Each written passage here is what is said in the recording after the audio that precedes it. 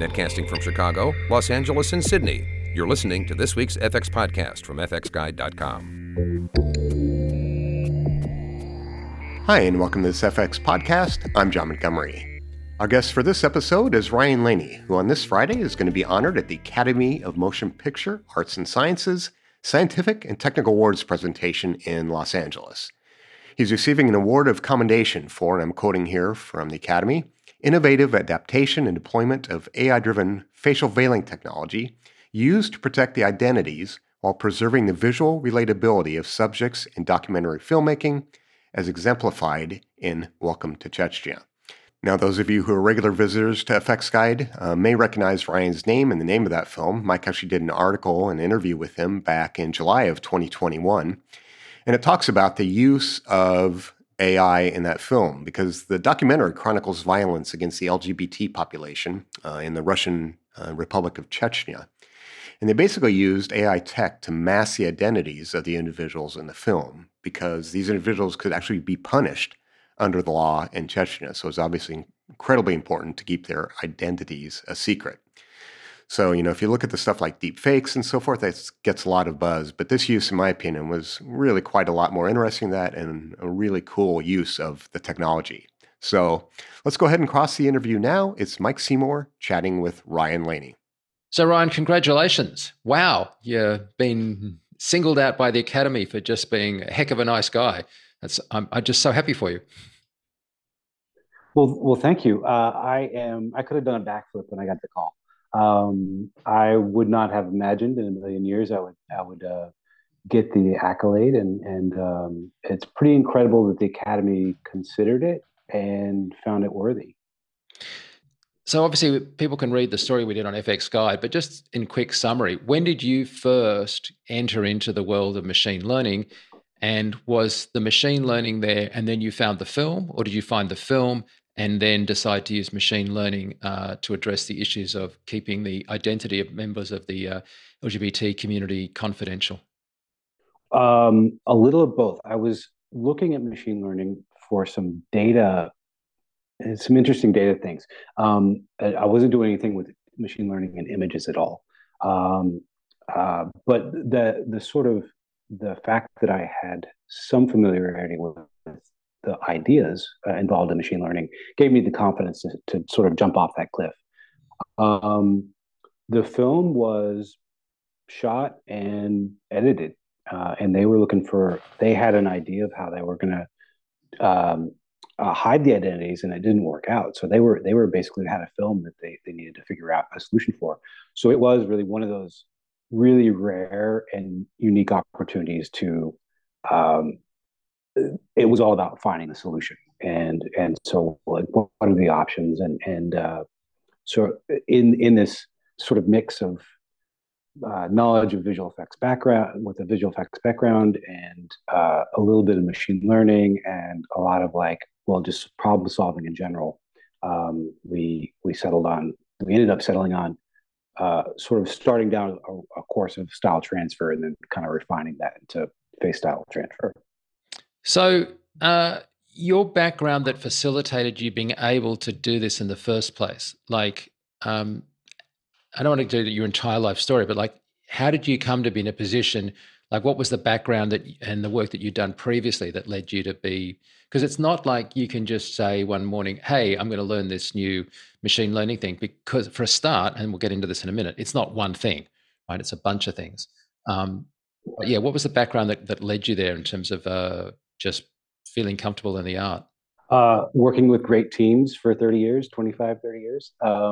Really, it's one of those things where you spend, all this time honing your skills for when the opportunity comes to do something unique, I guess.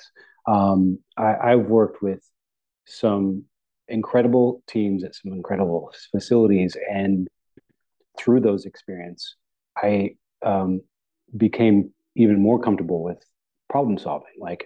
We don't know every production, visual effects production starts with, we want to do something we've never seen before. Okay, let's go. And so you look at the requirements, and you look at how you go what are the constraints, what are the requirements, and then within that, the space that's left over, you kind of sort of start an exploration, and you just take a step and see if that works out or not, and then you take another step. And it took us about 2 months of exploration to settle on where we did.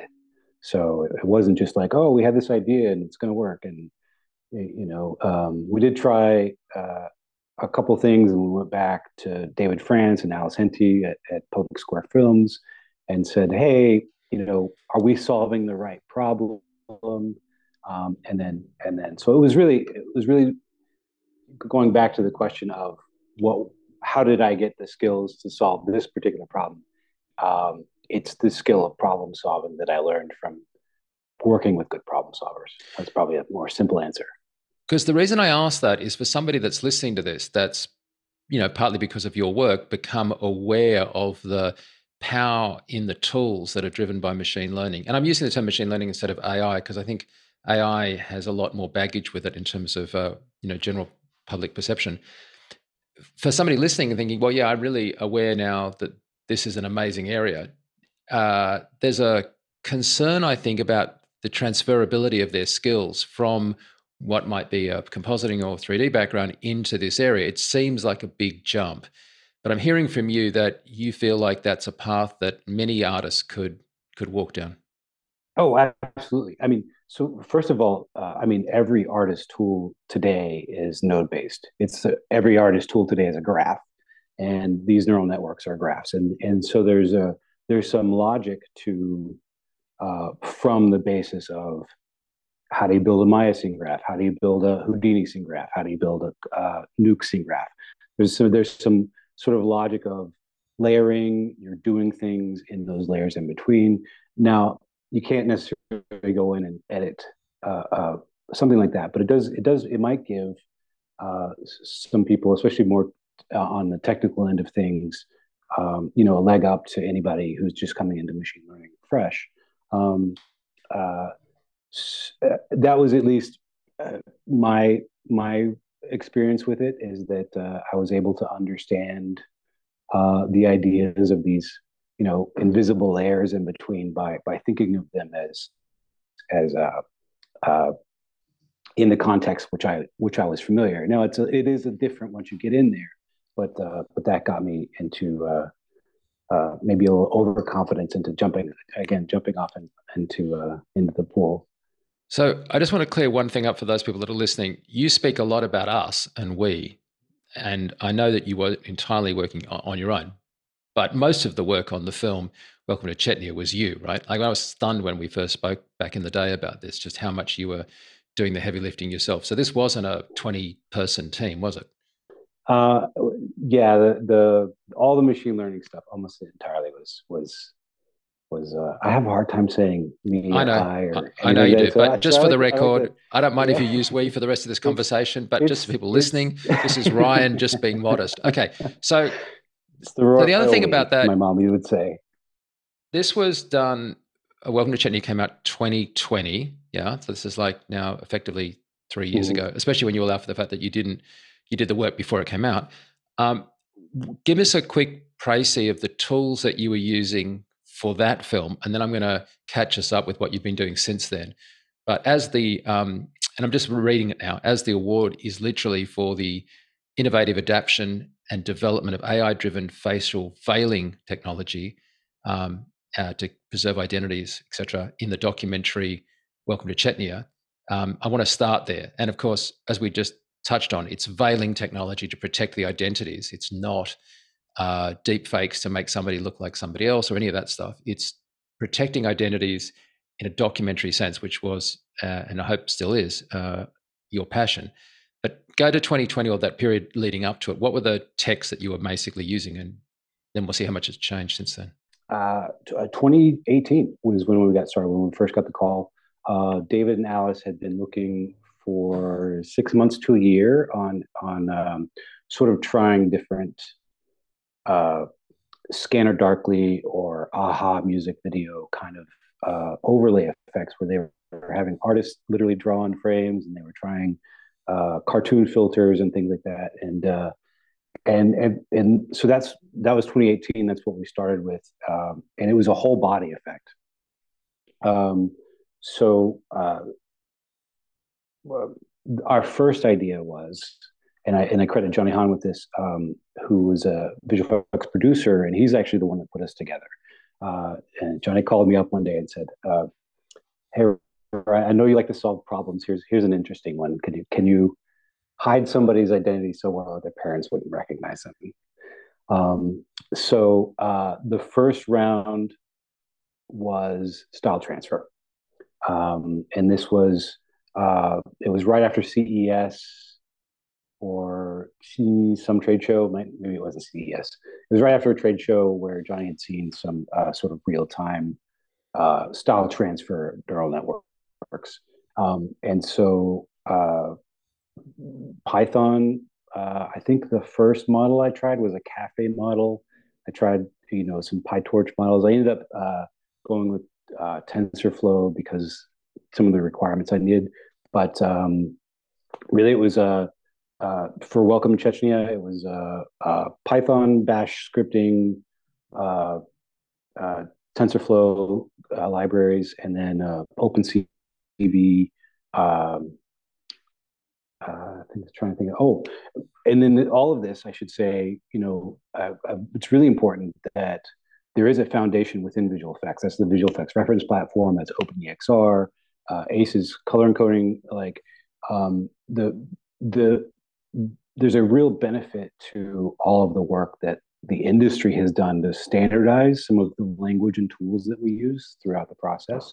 Um, and so, um, uh, I mean, that's really the foundation is because we're kind of as an industry working together to make this ship upright most of the time. Yep. That we can just jump in and get like you're starting at the conversation at step 6 instead of like, oh well, how are we going to move images around, or how so I touched on this earlier. It isn't one thing. This isn't like your award of commendation or the special plaque you're getting can be read as if you invented a new widget or a new node or a new thing. But that isn't the case, because you are using these techniques of machine learning and stuff at various points along the process of being able to produce the veiling effect. So for example, I would draw as the example the work you did in curating the training data set so that you had the most appropriate training data to use for any one shot. And I think these are things that are often overlooked. People think that it's like a button or a piece of software, or even that you just get more data is good. And more data isn't necessarily good. And I'm reminded of an anecdote you told me. I don't know if you remember telling me this, about how you were getting training data from the multiple cameras you had around the actors, but you couldn't sync the cameras, so you let them all just run. And you were telling me, and this is a few years ago now, that the actors kept on looking to their side because that's where you were to talk to you. And of course, if you looked at the body of work and just at a statistical level, that meant you always saw one side of their face a lot more because they're always looking over to the side where you were. Do you remember telling me that story? Yeah. Am I yeah anecdotally it wasn't recounting just that correctly? yeah well it was the thing the where we noticed it was actually eyeline. Right. That we had a lot of data of eyes looking in a specific way, and that actually ended up being one of the sort of uh, uh, situations that caused us to innovate in a different way when parsing the giant pool of I think we had 8 terabytes of face data in that first set. Um, so the data acquisition was inspired by Paul Debevic's work. Like everything we did is really inspired by something else we've come across in the last 20 or 30 years, and so we couldn't get a light stage in New York, and I'm not sure if we could afford it anyway, but um, we were familiar with that process, and we were familiar with the idea of capturing face data and the complexity of trying to capture every sort of light camera incident angle, right? So if So we did a reduced set. We did 9 cameras instead of, we didn't necessarily need a full head. And we didn't need every lighting angle, so we hired a lighting crew and really just got the lighting scenarios that we needed and a range around the general idea of the face angles that we needed. We had people speak through a phonetic pangram to get all the lip shapes, and then and that was our data set. So to what you're talking about with the bias in the data set, and by this we mean positional and sort of content bias, not necessarily person-wise bias. We ended up going through. So our system, starting with Welcome Chechnya, looks at every frame in the film that needs to be covered and encodes the face to try to capture information about what's going on in the frame. So that's eye line, that's expression, that's face angle, that's lighting, and then goes to the data set and tries to find matches. So rather than using a generic, just a data set of a billion faces, we're starting with only the faces that are close in the parameters that we specify, and that really what we found, that paying attention is the more attention we pay to data preparation, the less work the neural network needed to do. Yeah. And so my example of reason bringing this up is that what you're basically doing is you're using a different type of completely separate machine learning solution to basically go through your 8 terabytes to find the appropriate training data. So you're using machine learning to curate your training data for your machine learning. And I guess this is just a really good example to me of like what we're talking about here, and the work that you did then wasn't just one thing. It was like a whole lot of different applications of the technology. Pipeline. And actually, just to sort of give you a little extra color on that, is it's a machine learning model to identify a face, a different machine learning model to sort of normalize that face in color, shape, space, and then a third machine model to match the subject, the contributor in the film, and the face double. So just that section was three models. Different models. Okay, so that brings us to the actual issue of the veiling. And you said in a minute ago, you've obviously answered this question before, like why isn't it a deep fake? You said you had 3 reasons why it isn't a deep fake. I mean, there's probably 20 that I could come up with, but the first reason, the biggest reason, is a philosophical reason, is that deepfakes are inherently non-consensual. The people who produce these things, they don't ask the person underneath, they don't ask the person whose face is being used, and they present it in a way to fool the audience. So they've sort of, by contrast, we're very careful about the ethics of this, and that is, there's a disclaimer on every film we've worked on. We put in a halo that ties it to the visual language of the blurry oval, but also is like an appearance. So there's an open dialogue in the sort of visual language. And then the contributor knows that they're going to be covered, and the double knows that they are going to cover, and that they're going to be the sort of human shield, so to speak, in the situation. So that's philosophically is the biggest reason. Technically, our pipeline is a visual effects pipeline, and we have it's a production mindset. So every step along the way has a handle for an artist to go in and make an edit if they need to. And this is something that's critical when you're talking about something that's going to go to film. It's got to be, it's got to be solid. It's got to be, everything's got to track well. And then the integration has to be well. It plugs back into a compositing pipeline. So an artist can, sometimes that artist, most of the time the artist is me, but an artist can go in and match the grain, make sure the levels are correct, match it. So there's a whole level of quality assurance at every step along the way that allows. We were talking about the original data sets, even the original face tracking.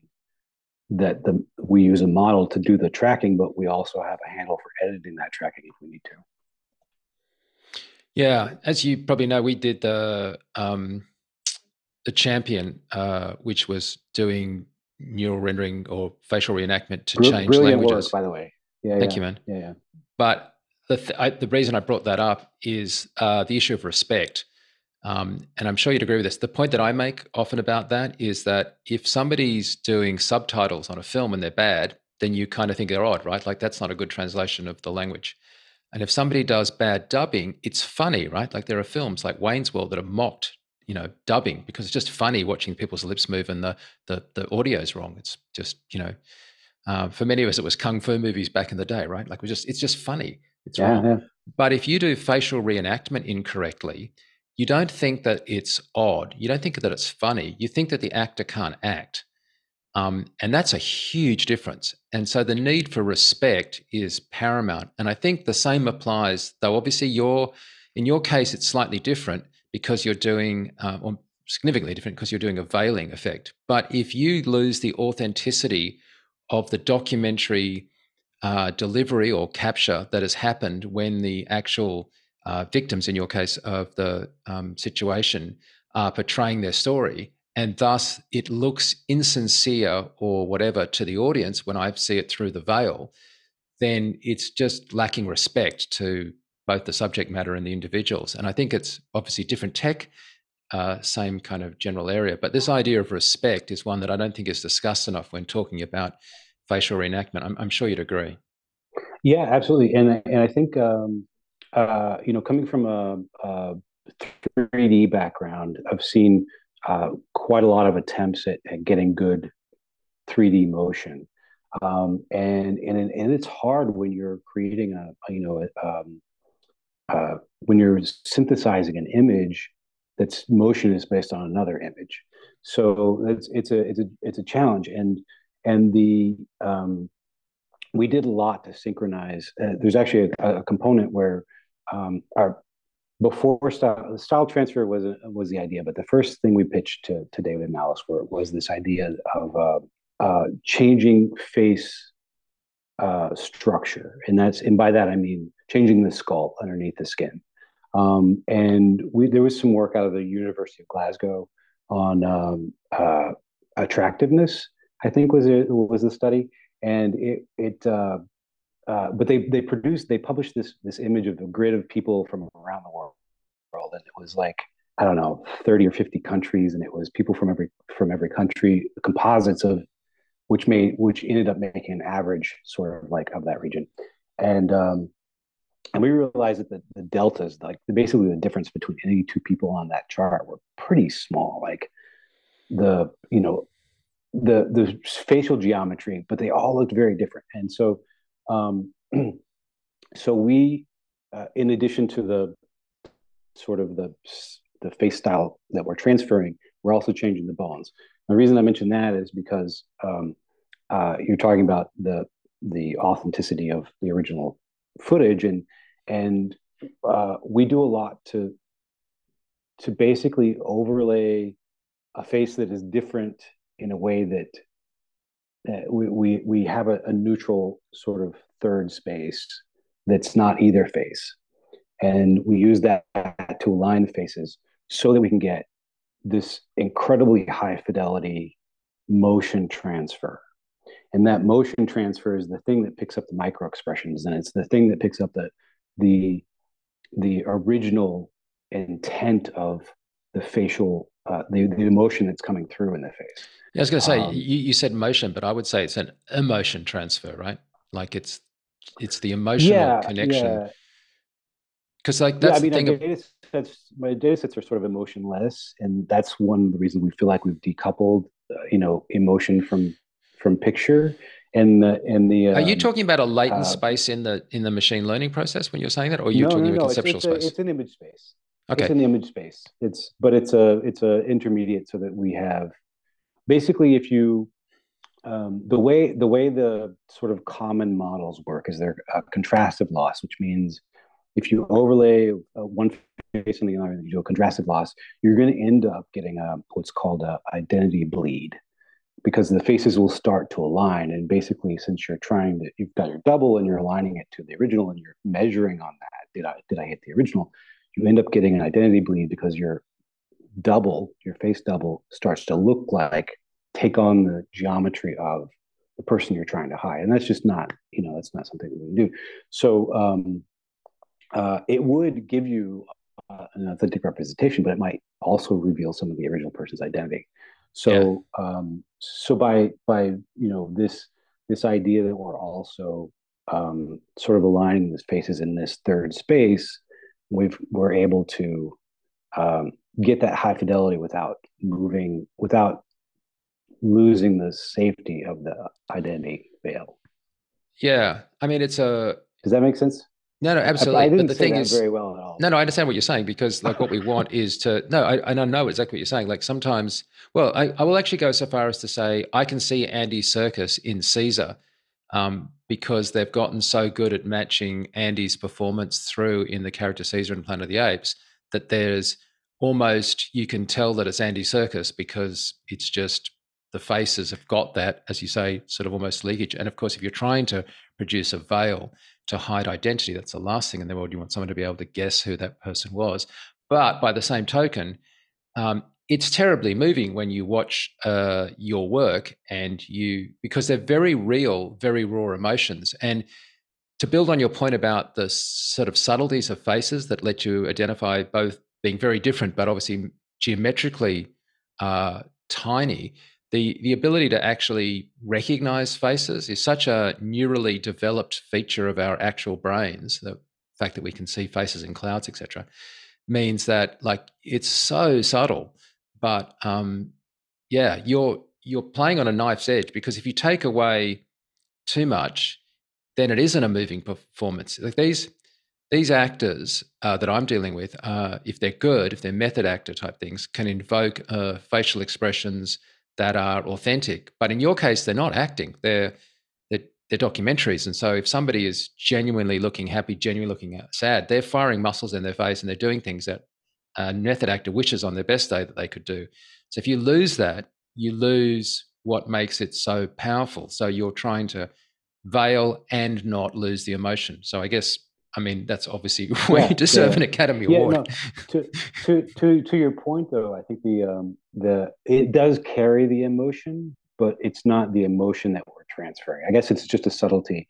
Yeah. The movement, the micro expressions in the face, because we are as humans so incredibly tuned into reading people's faces to understand what they mean and how they feel when they say something, that it is those really tiny movements, and the change in faces, like if you get a subtle smirk, like a very, like just a twitch in the corner of your mouth, people will see that is a happy thought. So uh, it's it's those micro expressions and the really subtle motion in the face that we're transferring, and that comes through as the original person's emotion, even though we're not actually like transferring emotion onto them. Okay, so we were discussing what you were using in 2018 for a film that came out in 2020, and you were discussing like using TensorFlow and a bit of PyTorch and Python hacking and stuff. So I'd like to know what you've been doing since then, and then if we can, after that, we'll go into what tools you're using to pull it off. But since that film, Chetney, came out, and obviously gathered a lot of attention internationally, what have you actually been working on in terms of projects? So the projects have all been face veiling. So once we realized the value of what we're working on, wasn't something that I could step away from. And it's as much as I love visual effects and love working on the big blockbuster films, this feels really important. And I actually turned down a couple of pretty good opportunities, and with basically saying I can't leave this until other companies are doing it because it's a service that is needed in the world. So we it feels good to me just to be able to be doing good in the world in this sort of way and helping. Yeah. Filmmaking is this incredible tool of storytelling that communicates ideas efficiently. So So yeah, there's that. So the projects in last year, the last two projects, obviously we have stuff in progress now, but the last two projects are pretty interesting for different reasons. One was a BBC series, two-part series called Inside Hong Kong's Fight for Freedom. And it was interviews with students who were part of the Hong Kong pro-democracy protests. And for obvious reasons, like Welcome to Chechnya, they don't want to be identified by their government because of what happens. So really interesting stories. Really great to be able to give a voice to these people, like Welcome to Chechnya, who otherwise wouldn't be able to have a voice. And then the other really interesting project from last year was Into the Deep, and it was about Emma Sullivan was on location filming a documentary about a submarine, a space program, and while she was there filming, there was a murder, and she was ground zero day one. And there's this really incredible feedback from the people who knew this person well, the murderer, who knew him well, and she takes you on this journey as they realize how sort of like intimately close they were with this person who had done this terrible thing. So one of the witnesses was very concerned about what the publicity would do to her, and what happens to people when somebody becomes super famous overnight. And luckily, the producer of the film was Meta Heidi, and she was involved with Amanda Knox documentary, and sort of had some firsthand experience with kind of what that does in someone's life. So in this case, we were actually protecting the contributor in that case from the public, which was really interesting, and I think just as valuable, because why should somebody need to be famous in order to tell their story? Like, no, not everybody wants to be famous. Yeah, no, that's absolutely true, and especially like them, and for that matter, their family, right? I mean, if you've got kids and stuff, you just it's really I could totally see that. So both cases, the work you're doing with the protesters and that work is in the same category of important documentary work. Can I jump now beneath that and say, what are the tools you're using today on projects such as those? Not specifically those, but just generally, what's the toolbox now, and how has it changed since? It must have changed a lot in the last 3 years. It surprisingly hasn't. So it's the same. We did a good job of it. Like, this just says we did a good job at the first round. I did overthink it, and the benefit of working on large productions where you're pushing 1,000 or 2,000 shots through a production, it makes you think about the pipeline. So I was very careful about the pipeline. I have probably swapped out every component along the way, and it is built in a very, very modular way where we can use best of class. So I've changed, like, oh, well, if I change the neural network in this way, do I get a better results? Yes. Okay. Well, I'll keep the new one. If I use this library for reading and writing EXRs performs a little better, and I can get 3 frames a second instead of 1 frame a second, and well, okay, that's an improvement. So it is generally the same idea. We are doing generally the same things. We've swapped out the networks for face tracking to get tighter tracks with more robust. Almost all the neural networks, especially when you talk to the faces, they sort of like they expect the typical scenario. And with faces, it's the interview shot, right? It's a selfie shot. Facing to camera, right? evenly lit. Yeah. I know well. So you go to profile, and things start to fall apart. So we've made improvements in those sort of incremental ways of like, okay, here's where we're having to do a lot of time and attention just to get a good track. Oh, let's solve that. Or here's a place where we're in the composite where we're spending more time. So let's make a better template. Or so it's those are the kinds of incremental changes that we've been making. We're no more cafe, no more PyTorch. Almost everything's in TensorFlow at this point. Not because it's a good tool. Like nothing against the other libraries. It's just easier to. We've got so many languages in so many places. We just have to simplify sometimes and use one tool. So we're not. Yeah, definitely. I think PyTorch is good, but not necessarily the only way to go forward. That's for sure. TensorFlow is excellent. Before we get into some more software, like hardware must have. I mean, what's your kind of go-to? Oh yeah, so hardware. I think in the Welcome Chechnya we're using like 2070 NVIDIA 2070s. We've got A4000, A5000s now. So the reason why we upgraded to the more expensive GPUs, obviously there's more throughput, but there's a more power efficiency. We had to upgrade for Welcome Chechnya. We had to upgrade the building's power twice just to get through the project. So we kept blowing things. So there was that. But the benefit of NVIDIA's their models. There's some things when you sort of lay out all of their cards. There's some things that are very linear. So we were basically looking for kind of like a low wattage, or basically a reasonable performance per watt.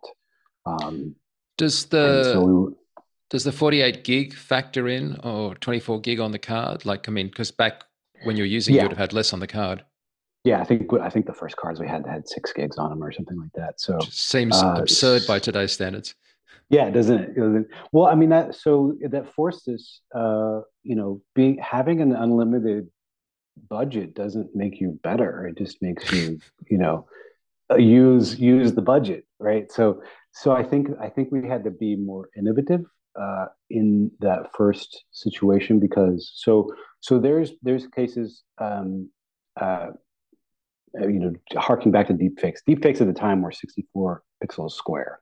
That we started when we started Welcome Chechnya. That was and it was from lip to brow.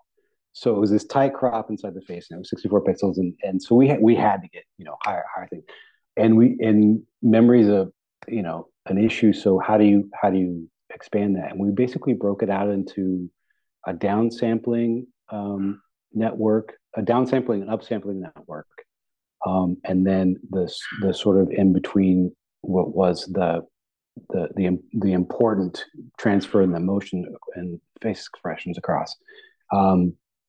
But then because we didn't have the memory, we created this sort of outer network that we stacked on, and so we basically did it in 2 steps instead of 1 step, and we were able to get a higher fidelity picture, which today, I mean, we can do better today than we could in one model today than we could then. But I think that if we had the memory, it would have taken too long to solve the model, right? Because if we jammed all that into one, I don't know that we would have said, oh, we can do this, because it would have just taken too long to solve. But the other thing back then is that a lot of that stuff was running 8-bit, right? It wasn't 16-bit. And you were talking about an ACES workflow and OpenEXRs, but I mean, the stuff that was around there was only 8-bit. Yeah. Well, ages ago, in visual effects was 8-bit. So there's ways that you can structure the data so that you don't have the loss. Well, and use the right 8 bits used to be the anecdote, use right? The right 8 bits, yeah, not just use any 8 bits. Having said that, though, in documentary footage, and I am not referring to any specific footage of yours, but like obviously you do get vast differences in light, including low light conditions and whatever. And so it begs the question, what is the documentary stuff being grabbed at? Is that, like, in other words, if you're just getting, I don't know, H.264, right, if you're just getting 422 8-bit footage, it's somewhat, obviously you want a bigger computational space to do the equations in, but if you've only got 8 bits going in, you're not going to have that dynamic range in the first place. Is the stuff that you're getting from the documentarians today, basically, I don't know, raw? Is it 4K? Is it 2K? The projects that have been planned, they come to us before they shoot. Those are generally like proper interview with a good camera on sticks, and but some of the stuff that is like, oh, we have this film and we can't release it, like Welcome to Chechnya and Into the Deep. It was in our Faces from 2021. That stuff comes in just however it comes in. It's on. Chechnya had pocket iPhone and hidden cameras and yeah, it was all over the place.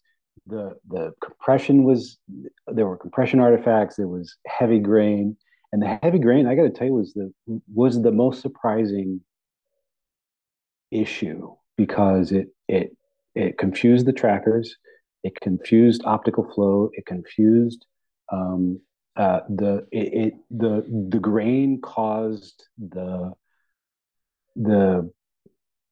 neural network to see micro expressions where there were none, right? So one of the shots came through and the person's face was just looked like they were having a problem.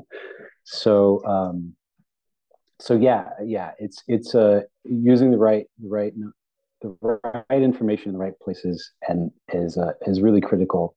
And then we're pretty robust at this point. I don't know if there's been in the last year that we've seen, and I don't want to throw a gauntlet out there that somebody throws something at us that we don't want, but I don't know that we've seen something in the last year that we haven't seen before. Like it's.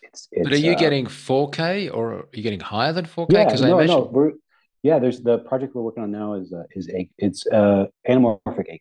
So it's a anamorphic 8K. Wow. It was shot 4K, so it's 235 or right 239 or something. But it's basically they shot it 4K and then unsqueezed it, and then we got the unsqueezed plates.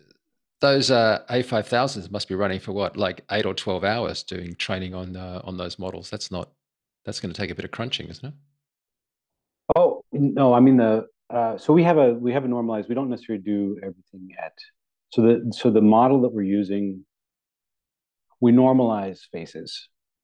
So everything that goes in is at least predictable when it goes through the matching pipeline. But I mean, and then we use a compositing to go in and out of whatever format we're doing. Yeah, so but I mean, if you've got a close up in a documentary, the face is occupying a lot of that 4K frame, so that's a lot. Yeah. You know what I'm saying? No, we've got the current project has some, the forehead's out of frame. It's that close. Yeah. So yeah, it's this is where this sort of model where we can take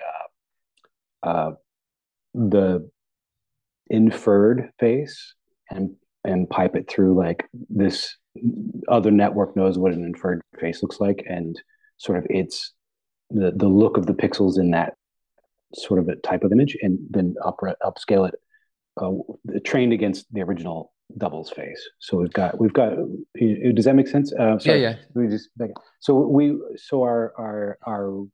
our expensive inferring definitely runs more than a couple of days. Like we might run for a week to get the per shot, right?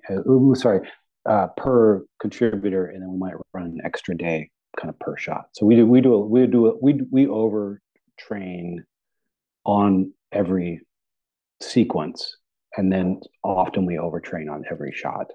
To be clear, do you actually mean overtrain, or do you mean train a lot? Like overtraining being a sort of a term in machine learning. I mean overtrain. Yeah. No, we that was one of the first things we realized, is that like all this general computing, the models that are being used in the world want to be generic, and we don't want to be generic. We want to be very specific.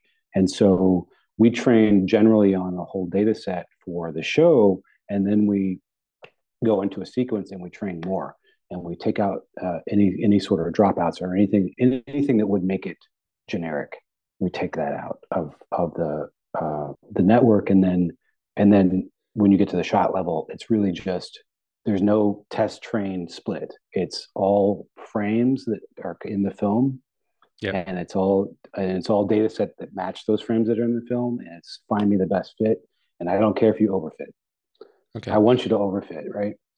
So when you've been talking, and it's been really informative, you've mentioned a few things like upraising and stuff and face tracking. So in the case of, I mean, are you using like super res? Like, are you using a particular published face tracking? I mean, obviously, you're not trying to sell tech, so you'd be using whatever's the best algorithms that are kind of published. But I'm just wondering how much you just this modular thing. You're saying, oh, there's a particular face tracking approach we're going to use because Yeah, it's been published absolutely. and it's good. No, and Yeah. that's really like the visual effects pipeline idea is that we any component along the way we can say, oh, there's something better this week. Let's try it out. Let's just take that. And so the I think the last round of tracking was Google's media pipe, and then we translate from we have a little we've sort of versioned our sort of pipeline component. So like, well, okay, this is you know this is A23 and it's got to work with last year's A22. So here's the conversion from 23 to 22. So yeah, uh, we're looking for best of class the modularity of the pipeline end to end is really kind of the power in it. And another thing that I don't know if it's interesting to you or not, but we really are interested in greedy sentinels. So the processes are set up. They were inspired by kind of a microservice architecture, but the processes that set up where I just say, look for rendered frames on disk. If the shot's not rendering and it has frames on disk, it's rendered, and so make a movie and send it to dailies. I don't. There's not like I don't have to go into each shot and type dailies and type a slate and do. So I've tried to remove the RSI from the system I was going to by ask you whether you're creating. using something like an F track or something for just running all these things through. Because you mentioned this earlier, and we didn't get to focus on it at the time, but you listed one of the things as that it's a production process.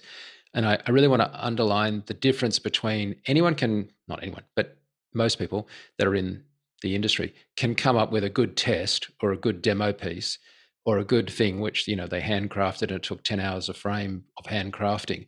It's a completely different thing to be able to process 600, 1,000 shots in a sensible production time frame and deliver those shots back into the rest of the film production and have unity so that one in is one out and that the color space doesn't vary and that like there isn't a 1 pixel shift, etc., like all of that is kind of glossed over, but it's a big difference between, hey, look at this amazing one shot I pulled off with some test software, and hey, can you tackle 1,000 shots and turn them around in 6 months? Actually, how long does it take you to turn around a film, roughly? Well, it's getting better. Right now, we're at right around a month or two for about 10 to 20 minutes worth of film footage, which is a lot and a lot of visual effects for face replacement. But we feel like it's a pretty good pace considering that we've got all this sort of training. Surprisingly, like ingesting footage, transferring files, like those are our big bottlenecks right now, Yeah. and the training, of course. But we find Once we get footage, we can turn a film around in like say 3 months. When I say once we get footage, because the process of filming the actors, in our case, in your case, I guess they're actors too, right? For the veils, but like that process is kind of a separate bump compared to the machine learning, if you know what I mean. Like just getting those people coordinated and hiring and all that stuff yeah is a yeah separate problem. It's not the yeah same yeah yeah problem. yeah. And we realized the first project we did after Welcome Testing, we realized how much effort went into shooting the data acquisition. Yeah. So we've created a template that we give to productions, and we're like, if you're there and you can have your double sit in the same chair with the same lighting, do it. And so we've been lucky enough to be able to get Wow. some sort of like same lighting setup. So we're getting a really tight pairing, and this just goes to like our interest in and getting as close before we start training with everything, so that in that lighting, when we get that lighting does seem to help give us you know, at least our lighting's not different when the new face goes on. Yeah. I mean, the process should account for lighting, mathematically speaking. But curating the data set is such an art in of itself, right? Yeah, there's some really great work. Paul's work at Google, I think, is available now, and I really want to get into inferring the lighting from the original frame and then using that. So we're using some simple sort of like gradient matching for our light lookup right now. The forehead's a great clue. Forehead and cheeks are great clues. The human but gray it's ball. cheap. Yeah, we all owe Paul Debevec a it's huge not, debt. it's not super robust. Yeah, true. So in the last few minutes that we have, and I really appreciate your time, I'd love to get your opinion, just as a expert in the field, on some of the exciting stuff that's been happening with things like, now it's not directly to what you're doing, of course, this is speculating outside your area of veils, but stable diffusion and the things that have been happening with ChatGPT and just the things that have been happening generally that have caused the general population to suddenly sort of sit up and suddenly say, wow, this AI stuff is not as odd or as uncreative as we thought it was going to be. What are your thoughts on what we've seen in the last sort of 6 months? I think it's interesting that the general public is being informed, because I think that AI models, neural networks for sure, and these sort of general intelligence models have been in use for longer than we probably know. So there's that, and then where is it going to go, or like what? Well, I guess I personally agree with you. I think one of the things that comes up a lot, as I'm sure you get, is this sort of ethical issue about, pulling the wool over the eyes of the public with, and a lot of that, of course, is directed at deep fakes, not your work. But having said that, an informed public is the best defense we have against bad actors using this technology in the broadest sense against a community. And so I'm all in favor of an informed public. I think that's just a brilliant thing. I know you've done a lot of lecturing and talking about your work.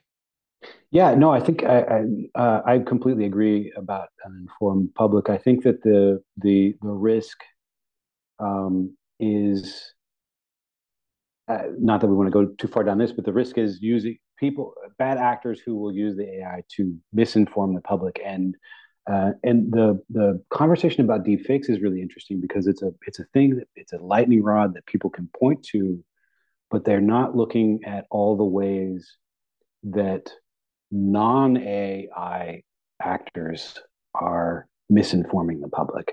And I think that maybe the conversation about deepfakes helps people understand that there are people who will misuse information or use information or use misinformation to seek power or gain whatever advantage they want. So yeah, I think I love the idea that by Chat GPT hitting the sort of public view, we're able to have the conversation and able to have this idea that, well, it doesn't need to be an AI in order to misinform or whatever. So, but on the bright side, like I I love the idea of being able to access all written human knowledge in a keystroke.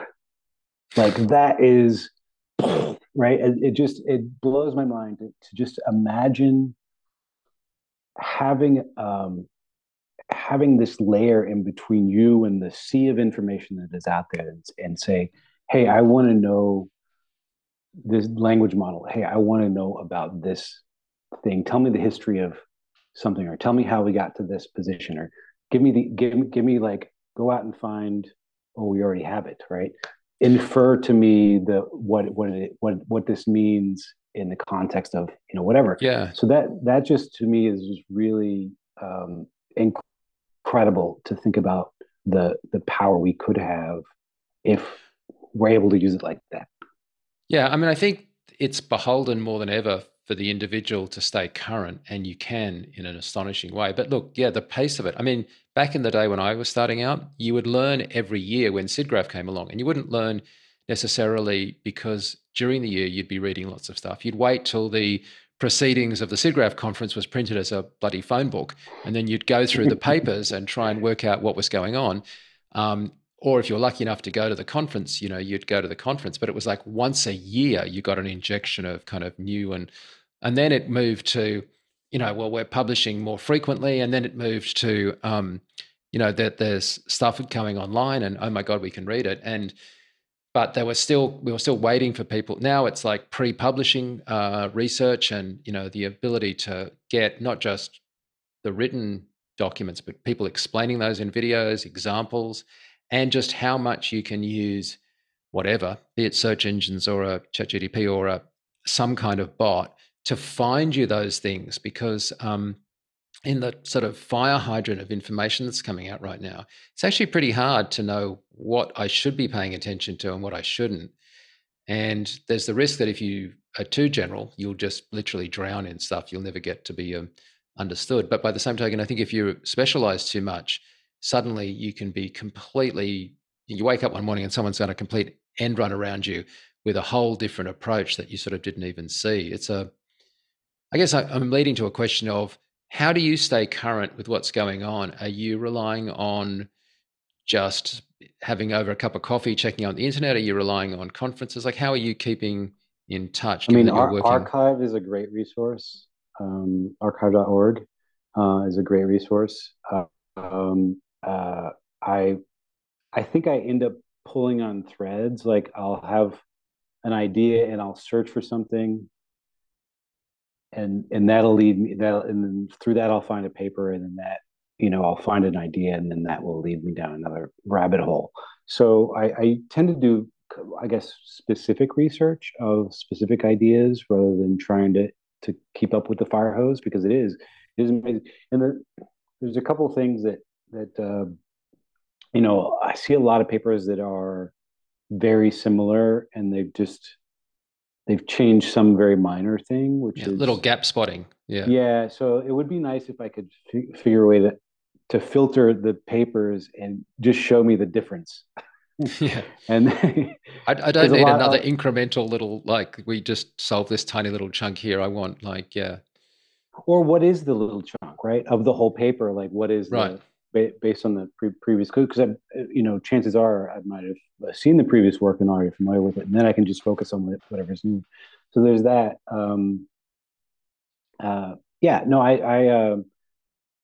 It's hard. Plus production, we're a small shop. We don't have a lot of the projects we work on don't have a lot of budget, so we don't have a lot of free time. So we like, most of our effort is like, how do we make it faster? How do we make it more streamlined, and or provide it at a better cost to the provide a better quality at a better cost to the people that need it. Our goal is to make the veiling available to any production that needs it, and we're not quite there yet, but we've got some ideas. Just working on getting the time. So yeah, it's hard to keep up. You were talking about trying to stay current, general, with everything. I like the idea of a T-shaped sort of knowledge base where I'm sort of deep, and then enough of an understanding of what else is going on, so that if there is something exciting, I can have a look, and I'll understand it. I won't necessarily be able to reproduce it right away, but at least I'll understand what's going on and maybe use those ideas. Yeah, no, I totally agree with you. The T-based approach, having enough breadth that you sort of across stuff, but then drilling down on only those things that you think that are worth drilling down on, is the only way to kind of fill in one's knowledge. Ryan, I'm going to thank you so much for just talking to us today. We really appreciate it. As we're recording this, it's this weekend coming up that you'll be turning up at the Academy's Museum for the Technical Achievement Awards, which is the first time it's been in person since 2019. So I assume you're turning up to get your award, and you're looking forward to Friday night. Absolutely. It's in the museum. You said so I'm very excited to be there. My mom's going to get to go, which is fantastic. Sometime between 25 and 30 years ago, she said, "When you win your Academy Award, I've got my dress picked out." And I just, I never imagined I would actually get one. So it's pretty incredible to get the honor. I really like the work the Academy does in creating a standard of excellence, and I think that is a driving factor in those of us in the art of visual effects to sort of achieve that standard, to do work that is not just solving the problem, but also done in a professional way. Yeah, I'm not going this year. I have been in the past, but I think there are 19 individual recipients this year in the 8 awards that are being handed out. But the thing I like about the Scitex is that there's no suspense, and no one has a bad night, right? Like no one turns up and then goes home empty-handed, because so the mood on the night is always so positive and so wonderful as it celebrates those that have already achieved and contributed as you have. So thank you so much on behalf of the industry, and thank you so much on behalf of FX Guide for talking to us. We really appreciate it. Thank you. Thanks for having me. This has been fantastic. Thanks, guys, for that. And thank you, Ryan, for taking the time to share all that information with us. I really enjoyed the discussion and some of the rabbit holes and other things that you guys got into as part of that interview. And of course, congratulations on your achievement and the award that you'll be receiving on Friday night. Well, that's it for this episode of the FX Podcast. For Mike Seymour, I'm John Montgomery. Thanks for listening.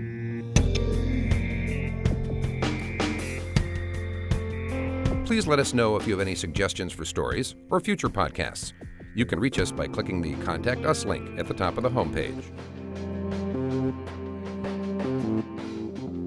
This podcast is copyright FX Guide, LLC. Broadcast or redistribution is prohibited without the expressed written consent of FX Guide.